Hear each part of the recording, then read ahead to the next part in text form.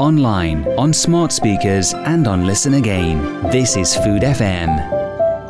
Hello and welcome to Food FM Stories. Food FM are a global digital radio station telling powerful personal, political and uplifting food stories from around the globe. My name is Sai Alexander. I'm a senior producer at Food FM, and this week I had the privilege of attending the Specialty Fine Food Fair at Olympia in London.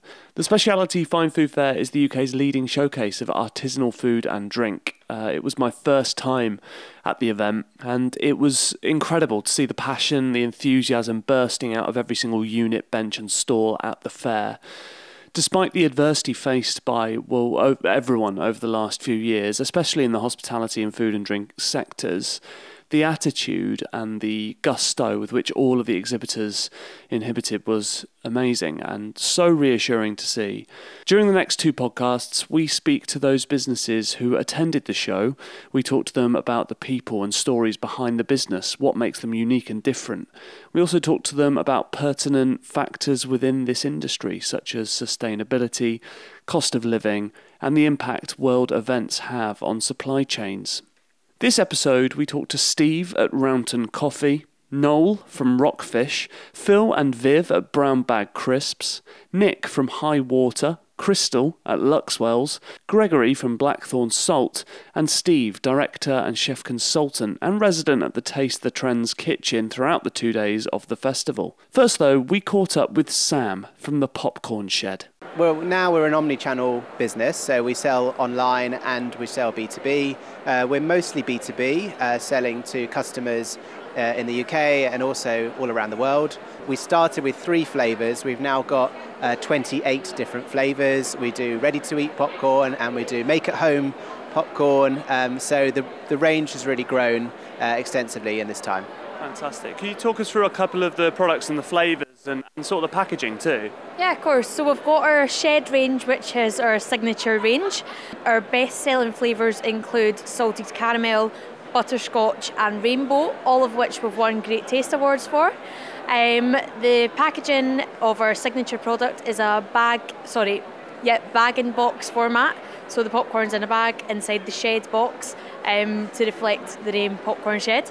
We do lots of different packaging formats. We've got snack packs, gifting jars, gift tins, letterbox gift, you name it, we've probably got it. Yeah, it looks incredible. It's so colourful and vibrant. In the last few years, obviously, everyone has been through a lot, businesses included, obviously. Have things, any adaptations or things you've done differently that have actually turned out for the positive because of all the sort of adversity we've faced in the last couple of years at all? During COVID, we pivoted the business to online. We rebuilt the website from the ground up. We had lots of different options for customers to check out on the website. So we had single units, bundles added to the collection. We had the option of adding multiple addresses so people could send gifts to different friends, different family, different maybe employees if they're a corporate customer.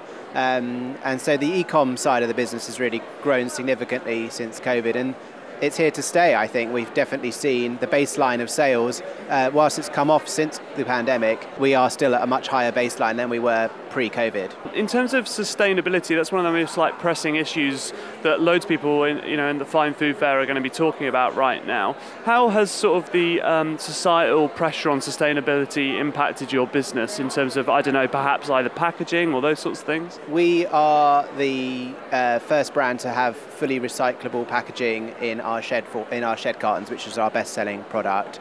So we use a film for the popcorn, which is a standard recyclable film. The cartons themselves are sourced from FSC Sustainable Forests and they're made of board, so they are recyclable in standard paper waste. We've also released products with a recycling mindset in mind. So things like our gift tins, which are made of aluminium. Obviously, aluminium is fully recyclable, like a tin can would be. It's at the forefront of our minds, and we continue to try to bring out products in line with our sustainability policy. I'm Stephen Walpole and I'm a Chef Director of Steve Walpole Limited. We're just sat sort of literally at the kitchen in the middle of the Fine Food Fair right now. Can you just talk us through your role here today and what you guys have been up to? I get the privilege, I'm an ambassador for the speciality team, but every year I run the Taste the Trends Theatre. So we've been running a number of different slots and events around the themes and the trends in regards of what's happening, but also just to really showcase what the show's about and some of the really good producers and products that are here. Excellent. And what sort of things have you got being cooked on stage today? Well, for the last couple of days, we've done some really good things. We had an Eats Meets West, where we've been looking at products from Japan, from Korea and from Asia, and then sort of mixing them up and really trying to sort of showcase the different sort of cuisines and how you can really, bring them to life and find really good products here at the show. We found health has been a big one, so we've had a lovely couple of demos about just health in general in regards of products that are there to sort of aid gut health, things like that. We've also been doing a lot around the Great Taste, so we've got the Great Taste 3-star overall Golden Fork winner this afternoon, and that's a real privilege to have, be cooking with these products. So yeah, I mean it's been really sort of fun. It's been nice to sort of see different aspects. I think trying to bring trends to life and really show some of the really good producers we've got here are amazing. Any producers or trends that have surprised you, or things that have come out this year that, wow, I never anticipated that? I've been very impressed actually. The Caribbean aspect seems to be, I know it's driven quite a lot of food, but suddenly you're seeing a lot more of sort of the, like some of the pastes, some of the sauces, some of the flavourings coming through, which has been really nice. It's been great to see the Korean element as well, and really sort of some items and ingredients that you just wouldn't normally see or know what to do. So I said, yeah, it's been really good. Gin is everywhere. There's absolutely... Oh, the gin boom continues. And it's literally every corner you turn. But it's been really good because actually out of that, people like Popcorn Shed have made a really good pink gin popcorn flavour stuff. So does it taste of gin? It's got a nice note and stuff, yeah. But the tea gin people who are just sitting right behind me, it's really good because they make teas that you can have as a tea, but it's also the same flavourings they use in the gin. So really good. So if you're a non-alcoholic or not an alcoholic but drink alcohol, you can get both the flavour profiles. But they're so good that I've been using them in some of the desserts to help enhance not only just the flavours but the aesthetics of a dish as well. So it's excellent. Amazing. Isn't it a rare industry that even at the top level of the game for chefs, you're never done trying every ingredient in the world? There's constantly new stuff all the time, right? Yeah, and that's why this show's great for that. You find little nuggets or little gems, just sitting in there. But I think what's really nice is that, especially with people like the Take Stock people with their bone broth, like hearing the story and the element behind it. People like the salt guy, the lovely ladies with the turmeric paste. I mean, that's just amazing to hear how it's changing a whole villages and stuff back in their country because of how it's become a farming there. Some of the stories and some of the product are just amazing. It's weird how the story can almost make the thing taste better because it suddenly means more to you somehow. Like you connect with it. Well, I think that's why the Discovery Zone for me is fabulous, because you're actually meeting the CEOs, you're meeting the founders, you're meeting the real people who have got a passion for what they do, and they're really trying to elevate it up to that next level. They're not salespeople as such; they are the genuine product, and their heartfelt love for their products and what they want to do inspires me, because then I take that product away and I come up with some magic and produce dishes. I mean, already we've had the peanut butter lady was absolutely gobsmacked that we turned her savoury salt and black pepper peanut butter into a light sweet mousse to go with a chocolate dish. And yeah, I mean we've had such great fun. Even the kvass, this fermented beer style drink from Brussels, it was so good that we turned it into noodles to go with the Vietnamese pho, and the man's like, wow, I would never have thought to put a drink in it. So I get to play around. I get to have the best day ever because I could just be crazy with food. But it's nice to see their faces and see that you're championing their products and they're really trying to elevate it as well. It's great. It's amazing. Well, I'll leave you to it. Full day of it. Thanks so much for speaking to us. No worries. Thank you very much. Morning, Steve Ashman, Sales Director at Rounton Coffee. Yeah, so Rounton Coffee, we're a Yorkshire-based company supplying all over the UK and a little bit beyond as well. Started about 10 years ago. Dave, who's over there, founder, was a chemical engineer, got a bit bored with that, cashed it in, took a rucksack, load of cash, and went around the world and on a train. And a part of that ended up in Sumatra and had a bit of an epiphany moment. Was sat with the sort of coffee growers, drinking coffee and thinking, I'm going to change my life. Came back, bought a coffee roaster and started roasting coffee.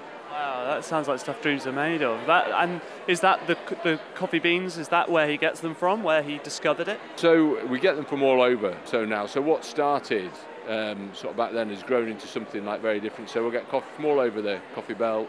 Some we'll do through importers. Somewhere we're dealing directly with the farms and sort of changing some lives, out there. And within the sort of coffee world, sustainability has always been a big factor within this. Yeah, really important. Tell us a bit about that and how it builds into your business. Yeah, so we're going for our B Corp status this year. The application's all already in, and sustainability is super important because without our growers, we don't have a coffee to sell. So all our coffee is specialty grade, and like I said, we're dealing either direct with the farmers or through sort of reputable importers. So everything you can trace, and like some stuff, so there's some of the work we're doing out in Uganda is phenomenal. So 60p from every kilo of coffee that we sell goes straight back into a project out there where they're planting shade trees and educating the people who do so. So that sort of stuff is a bit we should talk about some more. We don't talk about it enough, but it's changing people's lives through coffee and just doing the right thing.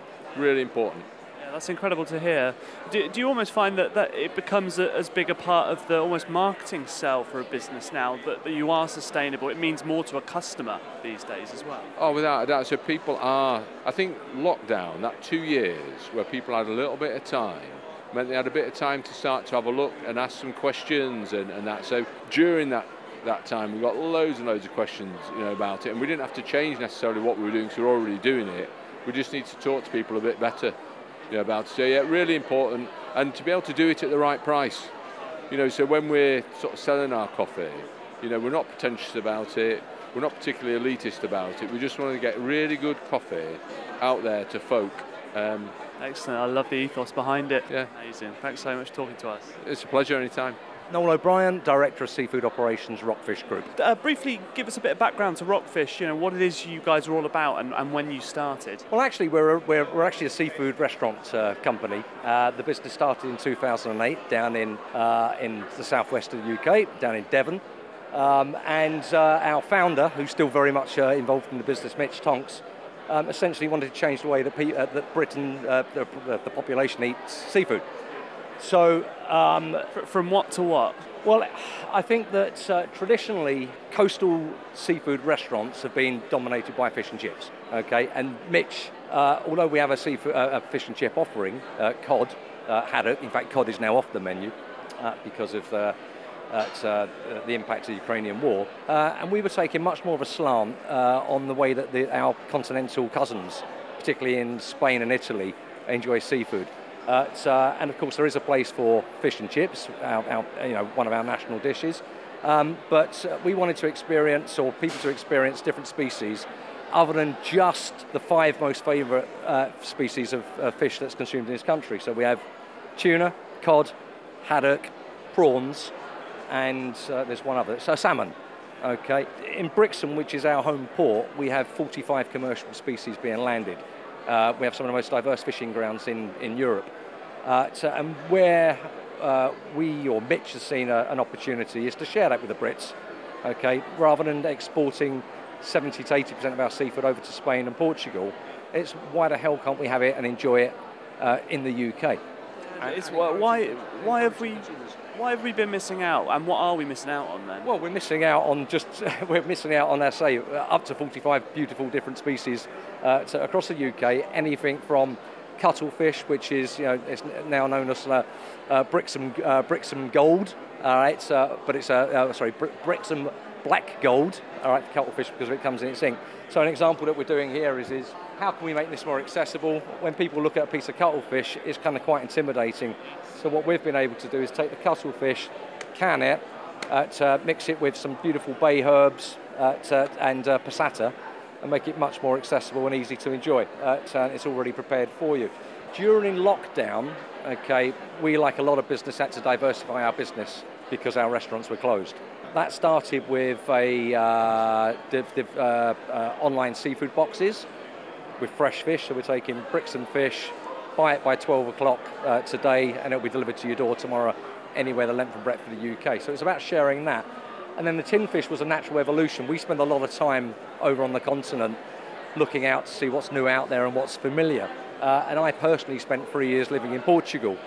And we looked at the tin fish proposition. We're like, why the hell do we have to bring in all of this fish from the continent when we've actually got it on our doorsteps? So we decided, or Mitch Tonks decided, that he would can it, and we take, our species here, Cornish mackerel, Cornish sardines, Brixham cuttlefish, and Lyme Bay mussels. They're all local fish, indigenous to the southwest, all sustainably caught.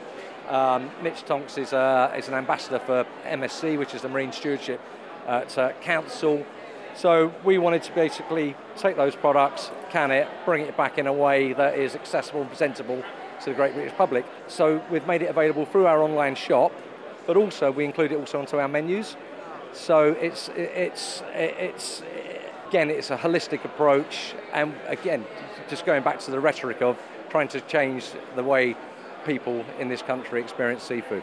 It's amazing having that.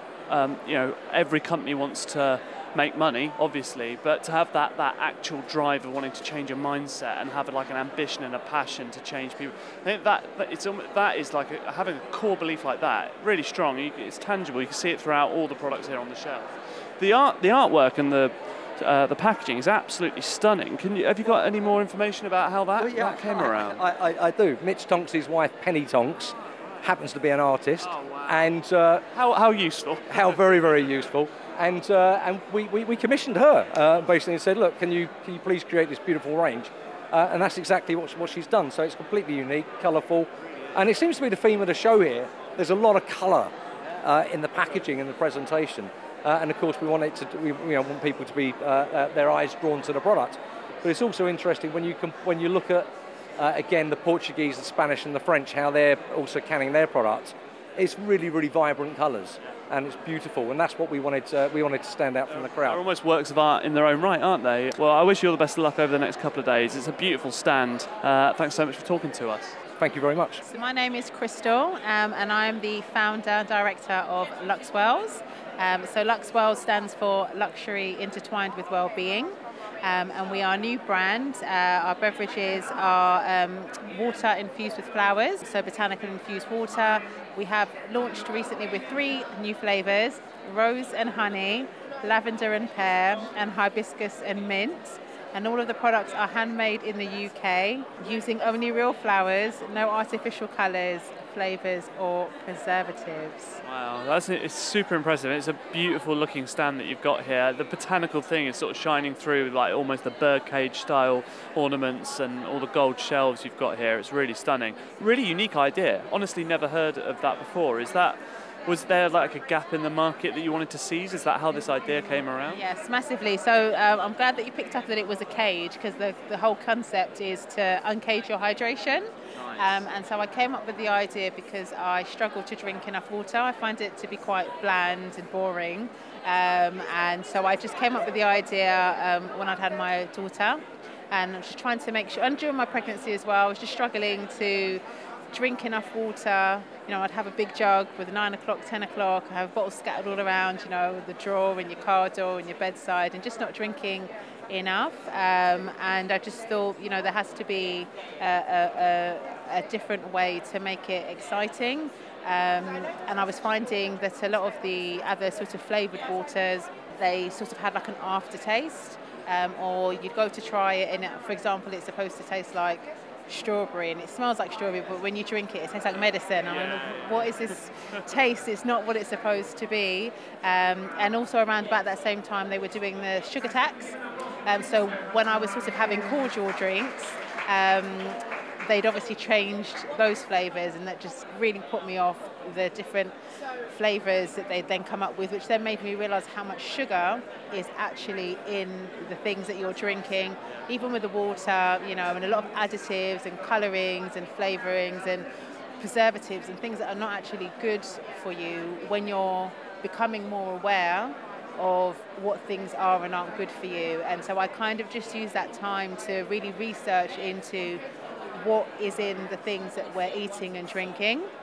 And that's sort of where I came up with the idea, and I just thought, what would need to be in a product to make me really enjoy it, but also really want to keep drinking it. And thought, I'd like something quite luxurious, something to make me feel special. And I thought, roses, let me try roses. And then I started experimenting with all different kinds of flowers, and I came up with these 3 flavors because I thought they're, as an introduction, flavors that everybody can sort of familiarize themselves with. Everybody knows rose, everybody knows lavender. Hibiscus is a new trend that's sort of coming to the market. It's not a new flower, but it's something that's becoming, more popular. So I thought that's a good time to sort of put that forward. And, I think next year I'm going to be adding some additional flavors that are not as mainstream, but I'm hoping that people sort of trying these flavors and trusting the palette that I've tried to put together will be willing to try other different flavors. Part of the fun is discovering new things, but I mean, it must have been quite even though you went after roses straight away, it must have been quite a trial and error thing at the beginning when you're doing this from scratch. Was that a fun or stressful time perfecting the recipe, so to speak? Yeah, I mean, so it was very fun in the beginning. I kind of got like a book about flowers, and I went through like sort of every flower and what we know it as and what it's officially called, and ordering all these different, flowers in, and, tasting them and infusing them, and just which ways get the best strength and the best bite of flavour, so it's not too flowery and it's not, not scenty enough. And I remember I'd be it's all in my head, and so when I'd be explaining it to people would say, if you've got an idea, you should tell everybody, and then you can get real life feedback. There's no point in spending your money and getting things. What if they don't like it? And I was telling everybody about, lavender, and, what about that in water? And I could see people's eyes like, what is she talking about? That sounds disgusting. And it's actually our most popular flavour, because people never quite know what to expect. They think that they won't like it, and they think that the lavender is going to be too punchy. But they always say, it's just subtle enough, and the pear really wraps it around to sort of bring it together. So that part was quite exciting. I think where the challenge came was sort of trying to get it ready for retail, where I was sort of making it myself. It kind of had like a shorter shelf life. So then I had to sort of go to a lab and kind of get it made up so that it could stand, being ambient stable. So that process was more tricky because it was trying to make sure that I kept it natural. So you didn't compromise? Precisely, which is a huge thing that I'm finding at the moment, even sort of trying to get into manufacturers. They're like, well, why don't we switch the flowers out for a flavouring? And I'm like, no, this is the whole point. Yep, is that it's made with real flowers, that it's natural, that it tastes the way that it's supposed to. And, kind of went to a great deal of effort to make sure that the story tells itself from the moment you open the bottle. You can smell it like a fragrance, you can taste it, your palate is prepared, and it matches what it smells like. It's not, an anticlimax. Illusion. Exactly, and you think, that smelled really nice, if only it tasted the way that it smelled. So that part was quite scientific to just get that right part. But I found the whole journey really exciting and interesting because I've never done this before. I've never had a business before. I've never done beverage before. So it's, That's amazing. It's genuinely really inspiring, and it feels like you've latched onto something very specific but authentic to you. And I think that's where those stories they just connect with people before they've even tasted the product. And I think that's half the battle. So kudos to you. How's the Fine Food Fair been for you so far? We've almost wrapped up day one. Is this your first time here, I assume? Yeah, so it's my first time here. So I discovered the fair last year. So I sort of inquired. It was just after it had finished. So I've kind of had a year to sort of, in my mind, prepare how I want it to look. But the time just went by like that. I can't believe it was a year ago since I first started looking into it. But I've really enjoyed it. And to my pleasant surprise, we were shortlisted for Innovative Product of the Year. Today we were on the Taste the Trends kitchen, and we were pitching downstairs as well. So fingers crossed, I'm going to find out the results later on today. So we'll see how that goes. But yeah, it's been an amazing experience and getting to know a lot of people and different contact points, and it's a really fantastic place to come to. I would recommend it to anybody starting up. Oh, awesome, that's really good to hear. Lastly, where can people go and find out more about your products? The website, I assume? Yes, so on our website, we are www.liveluxwells.co.uk, and in terms of finding us for the products, we are available online. We are also stocked in Panzers in St John's Wood, and in Ben's Grocers in Kings Road, Chelsea, Notting Hill and Primrose Hill.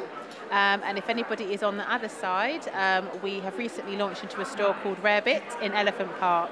And we've recently pitched to Selfridges and Planet Organic, so we're trying to get into other stores as well. Yeah, my name's Nick Britton and I'm the founder of Highwater Hard Seltzer. Excellent. Now this, it's such a stunning and striking brand. Can you just tell our listeners exactly what it is that your product offers? So at its simplest, it's just alcoholic sparkling flavoured water.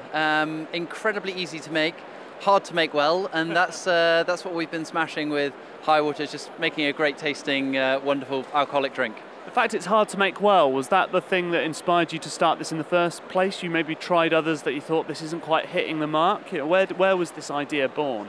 Absolutely. So hard seltzers are born from an idea of being a tasty drink that is a lower calorie alternative versus other standard alcoholic drinks. And I tried a lot of things on the market, and I hadn't tried something that was really doing it for me. So I decided to set something up which was no compromise on every single element of the ingredients of a hard seltzer. So whether that's the best source of alcohol, using really good quality British triple distilled vodka, or the fact that we use Cotswold spring water rather than mains water, the fact we use all natural flavours, no sweeteners, no preservatives, all of those things ladder up to an amazing tasting product. When I was younger, I was fortunate enough to spend a lot of time in Devon and Cornwall, and I still believe to this day today that the happiest times in life happen at the water's edge. And when it's high tide, also known as high water, the world looks a more beautiful place. And I wanted to embody that positivity and optimism into the heart of the brand, hence the name Highwater. And then with the oceans giving us so much, it was really important to me for us to give back as well, which is why we give 1% of our profit to a wonderful UK marine conservation charity called Just One Ocean. And then as well as giving back, I wanted to reduce our impact as well, hence having plastic-free packaging, so we're not contributing to any issue there. So doing our bit for the environment, gluten-free and vegan as well. So no sacrifice on quality, basically, on the quality ingredients you're sourcing. Is that also, does that have its challenges? You know, always trying to find the best ingredients might not always be easy to get hold of, or in the volume that you need to get it. Yeah, so I think the key challenge that it comes down to is that cost thing. So we know that we are a good value hard seltzer, but we know that we're not cheap, and we're a sort of more expensive side of things, but we're a premium quality brand, and that's what's really important to us. So we've decided that it's worth making that sacrifice of paying more for the quality of our ingredients to deliver better taste for people drinking and choosing hard seltzers. Excellent. Where can people predominantly find you guys? I assume you've got a website, but are you in supermarkets, or do you endeavour to get there? Yeah, so we're deliberately focusing on high-end places at the moment. So we're in Fortnum and Mason, the Ritz, Gaucho, Virgin Atlantic, and we're sort of building the brand in places where people really appreciate it. We're in conversations about sort of scaling selectively as we're progressing. But yes, you can buy it through our website, drinkhighwater.com, and also through Amazon as well. I'm Phil Lamb, and I'm the MD of Brown Bag Crisp. And I'm Viv Lamb, the co-founder of Brown Bag Crisp. Well, so we founded Brown Bag Crisps how many years ago now?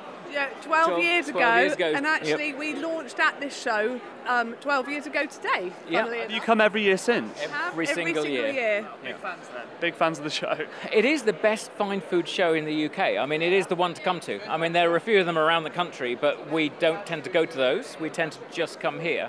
We always get great leads. We always get good customers. And it's kind of part of what we do now. We're very much, we can't imagine not doing it. That's so nice. Is it a bit of both, customers as well as that business-to-business sort of stuff? Is it a bit of both? Yeah, absolutely. And it's also lovely. We're an independent. We only supply independent, so it's great to meet other producers as well. So we've got lots of our existing customers here. We always meet new customers, and it's nice to see other exhibitors who are sort of on the same journey and path as we are. Absolutely. So from the outside, people might just, on the face of it, go, crisps, that's a big, crowded market. 12 years ago, what was the reason, why did you go and start this journey together? Oh, well, that was my fault. It's because they always say do something that you know, always do something that you love. And I used to eat a lot of crisps, and I was bored of what I was doing. Viv was a journalist, I was in good old IT, and I decided one day, that we wanted to do something different. So we started this, built a little factory, started making crisps. When we launched them, they were in olive oil. They were quite unique at the time, and even though we can't do the olive oil now because it's too expensive, the crisps have grown from strength to strength. And I see on all the labels cooked in sunflower oil. Is that one of the more unique ways of making crisps? Pardon my ignorance if that's not the case. It's a fair question, and the oil's very contentious at the moment because of the tragedy of the Ukraine war. Sunflower oil is very hard to come by. So we, like many other producers, are having to sort of diversify a little bit. We're using rapeseed oil at the moment. I think the olive oil, which we launched in, seemed like a great idea at the time, but as the price rose, we realised actually the taste wasn't any better for being cooked in olive oil, and that's when we moved to sunflower oil. And actually, to be fair, that's when we could drop our price a little bit, and then suddenly we started getting more and more customers, and sometimes you have to sort of make a difficult choice, and so we moved away from olive oil, and one day we might go back to it, because it was a lovely thing to have. Absolutely. So what was like the first, was it just one flavour when you started out, or like three, and how many do you have now on the shelf? Well, we launched with 4 flavours. So for a crisp company, you've got to have lightly salted salt and vinegar, cheese and onion. You've really got to do that. The core flavours. Yeah, it's still our best sellers today. Yeah, still 70% of our sales are those 3 flavours. And we also launched with our oak smoked chilli, which is quite a unique chilli. No one else does something quite like it. So those 4 flavours we launched with, we still have today, because they're our firm favourites. Excellent. And how's one of the topics that's come up a lot with people I've spoken to here today is like sustainability, and whether that's the packaging that they use or how they distribute. Has that been a big challenge for good and bad in the last couple of years? Yes, it has. Yes, but our crisp bags are recyclable now. So it's a lot of supermarkets will now take this kind of plastic and they'll reuse it. There are many park benches and road signs that are made out of our crisp bags. And the great thing about them being recyclable in places like Co-op is that anyone can now do that. So we're finding more and more of our bags now getting recycled. We also have a free post address, so people can send the bags back to us free of charge if they haven't got time or don't want to do it themselves, and we'll then recycle them for them. So, we're quite proud of that.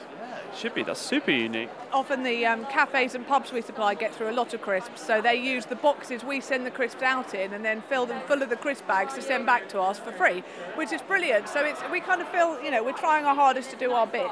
Yeah, I've never heard of that. That is incredible. Really amazing. And, what is this sort of show? I know you're clearly big fans. You've been coming for 12 years, but, is it always nice to just get the reaction of people trying your crisp for the first time, or a new flavour they've not discovered? Is that just that instant rewarding, gratification? No, I think it is, and I think they're also, we're a nation of snack lovers. People do love crisps, and that's a great thing, and we love seeing people, we love meeting new people. We love our existing customers coming and saying, oh, I've never ordered your tiger prawn before, and now we've got them and we love them. So we do get a real buzz out of the shows. Yeah, we do, and actually everyone loves crisps, so we're kind of on a win-win. So when people come to the stand, they're never going to say, oh, I don't like crisps. They might sometimes say I'm a little bit full and can't eat as many as I want now. Or crisps aren't a proper breakfast. Yeah, we do get that a little bit. Yeah, though crisps are actually a very good breakfast. It's worked for us. It's worked for us, yes. So it is a lovely product to sell because everyone loves them. I mean, it sounds judgmental, but if I met someone who said that they weren't a big fan of crisps, I'd slightly question, like, are we going to get on? You know, do you know what I mean? Well, it's a beautiful looking stand. Thanks so much for chatting to us today. Good luck with the next 2 days. Thank you very much. Lovely to meet Lovely you. talking to you. It's Gregory Marshall and the founder of Blackthorn Salt. There are so many stands here at the Fine Food Fair this year, some large, some small, some do a great job of maximising the space and creating a really eye-catching display, and this is one of the most unique displays you'll see if you were down at the Fine Food Fair today. Would you be able to tell us, Gregory, a little bit about your business firstly, but also about what I can see before me here? Sure, so we produce sea salt on the west coast of Scotland, basically, but we try to do it as naturally as possible, and sadly we don't have the same weather as in the Mediterranean. So Yet. Yeah, well, hopefully not too soon. I mean, that'd be a bit bittersweet, wouldn't it? A little. So what we try and do is to use the natural environment that we have. So we did quite a lot of research and looked at various different methods and have constructed a tower. So what you can see is a model. So the real one is 8 meters high, 25 meters long. And what we're trying to do is basically evaporate seawater as quickly as possible. So it's kind of like doing your washing. You stretch it out as much as possible. It dries as quickly as possible. We're stretching the seawater out as much as possible. So all the tiny little drops have a larger surface area. So as the wind passes through, it takes away the moisture, and you're left with a concentrated sea brine, which we then take off into a pan and form the crystals in a pan afterwards. Wow, incredible. And what you've got here is basically almost a tiny replica of that. Absolutely, it's a scale model of it. Is this almost like brushes or seaweed, or what is that in between? Yeah, no, so what this, in the model it's just bits of brush, but in real life it's blackthorn, hence the name. So I don't know if you know blackthorn, it's like sloe, where you pick sloes. It's from a blackthorn bush. So it's a hardwood, and it has, because of the large thorns, has a very big surface area, which means a larger surface area, more evaporation. Now, forgive my sort of ignorance, but obviously when it comes to salt, it's that is the flavour, that is the thing you're trying to create. Is there variations in salt flavour, or is it about the purity of it or the crystals? Like, what is it that differentiates salt from salt companies? What differentiates them? So there are loads of different, hundreds of different types of salt around the world, lots in the UK as well. It basically comes down to where it comes from and how it's processed. So if you take the bulk standard sort of sacks of salt, as it were, you know, that is a very industrial process. It's about as pure sodium chloride as you can get, but it is done in a vacuum, and it's 99.9% sodium chloride. Then it sort of goes down in levels down in levels of sodium as you go on. So ours is only 94% sodium chloride. For example, Himalayan is about 99%, 98.8 I think it is. We have a lot more of the other minerals in it. So the sea's got every mineral in the world in it. It's possible. So we have a lot more of the sort of magnesium and calcium, potassium and sulfate, all of them in there. And that sort of 5 to 6% makes a huge difference to the taste. It's like when you drink tea or coffee, you add a bit of milk or sugar, and everyone has a different, it affects the flavour, but that's less than 5%. So if you think we're doing the same with salt, so you really notice the difference that it has on the food you're eating.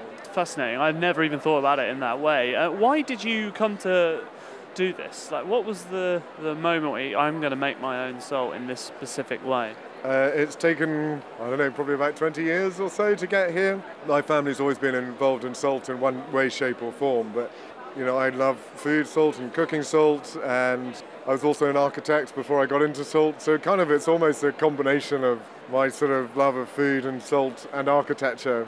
But yeah, I mean, it was just looking at different places in different ways. Japan do something similar with trickling it down bamboo, and this is actually very similar to an old process that was in Poland and Germany, but they stopped producing salt about 70 years ago. So, it's the only producing tower in the world. It's the only one that's ever done it using seawater, so it's quite unique. Really unique. That's quite incredible. And I've spoken to a lot of people here today that have talked about sourcing ingredients, about how sustainability factors over the last few years have been pressing issues. Perhaps not as much for you because of how you're making your salt and where it is? And I suppose do you have to like update the technology at all very often? Is it quite straightforward once you're set up and running? I think it is a sustainable way of producing. 90% of it is done by the wind and the air that comes by, so it's all natural. The last process we do need some heat in that, but we have some solar panels, but we also are looking at ways that we can, I suppose, make that process easier, make it sort of more viable. For example, if you could increase the temperature of the brine that we do by 10 degrees, then that would double the rate of evaporation we get. So there are lots of things that we can do, but we need to do it sustainably and make sure we use what we have in Scotland. So. Of course. Is this your first time here to the Fine Food Fair, or have you been before? No, we came last year for the first time, so this is our second time. So yeah. How do you find it? It's been good. I think you never really know about these shows until you get home and see it all. But I think the stand's been really busy. We've had lots of people through and had some good conversations. So fingers crossed. Oh, fantastic. And where can people go and buy your product and find out more about you? So we've got a website, blackthornsalt.co.uk, but we're in sort of farm food shops and delis and Selfridges, but and sort of lots of distributors that are taking us on as well. So yeah, just get in touch and find something for someone. To find out more about Food FM and our content, go to foodfmradio.com. Join us next time where we will be talking to more incredible businesses about their products, their stories, and hopes for the future. Plus, I sit down on the Food for Thought stage with Andre Lewis, head of food, wine and spirits at Harrods, as we take a deep dive into life at one of the most famous and iconic department stores in the world. For more content and stories from the world of food, visit our website now. It's foodfmradio.com. You can follow us on Instagram and Twitter, and please do leave us a rating and review on whichever podcast platform you're listening to. Thanks in advance for that. See you next time.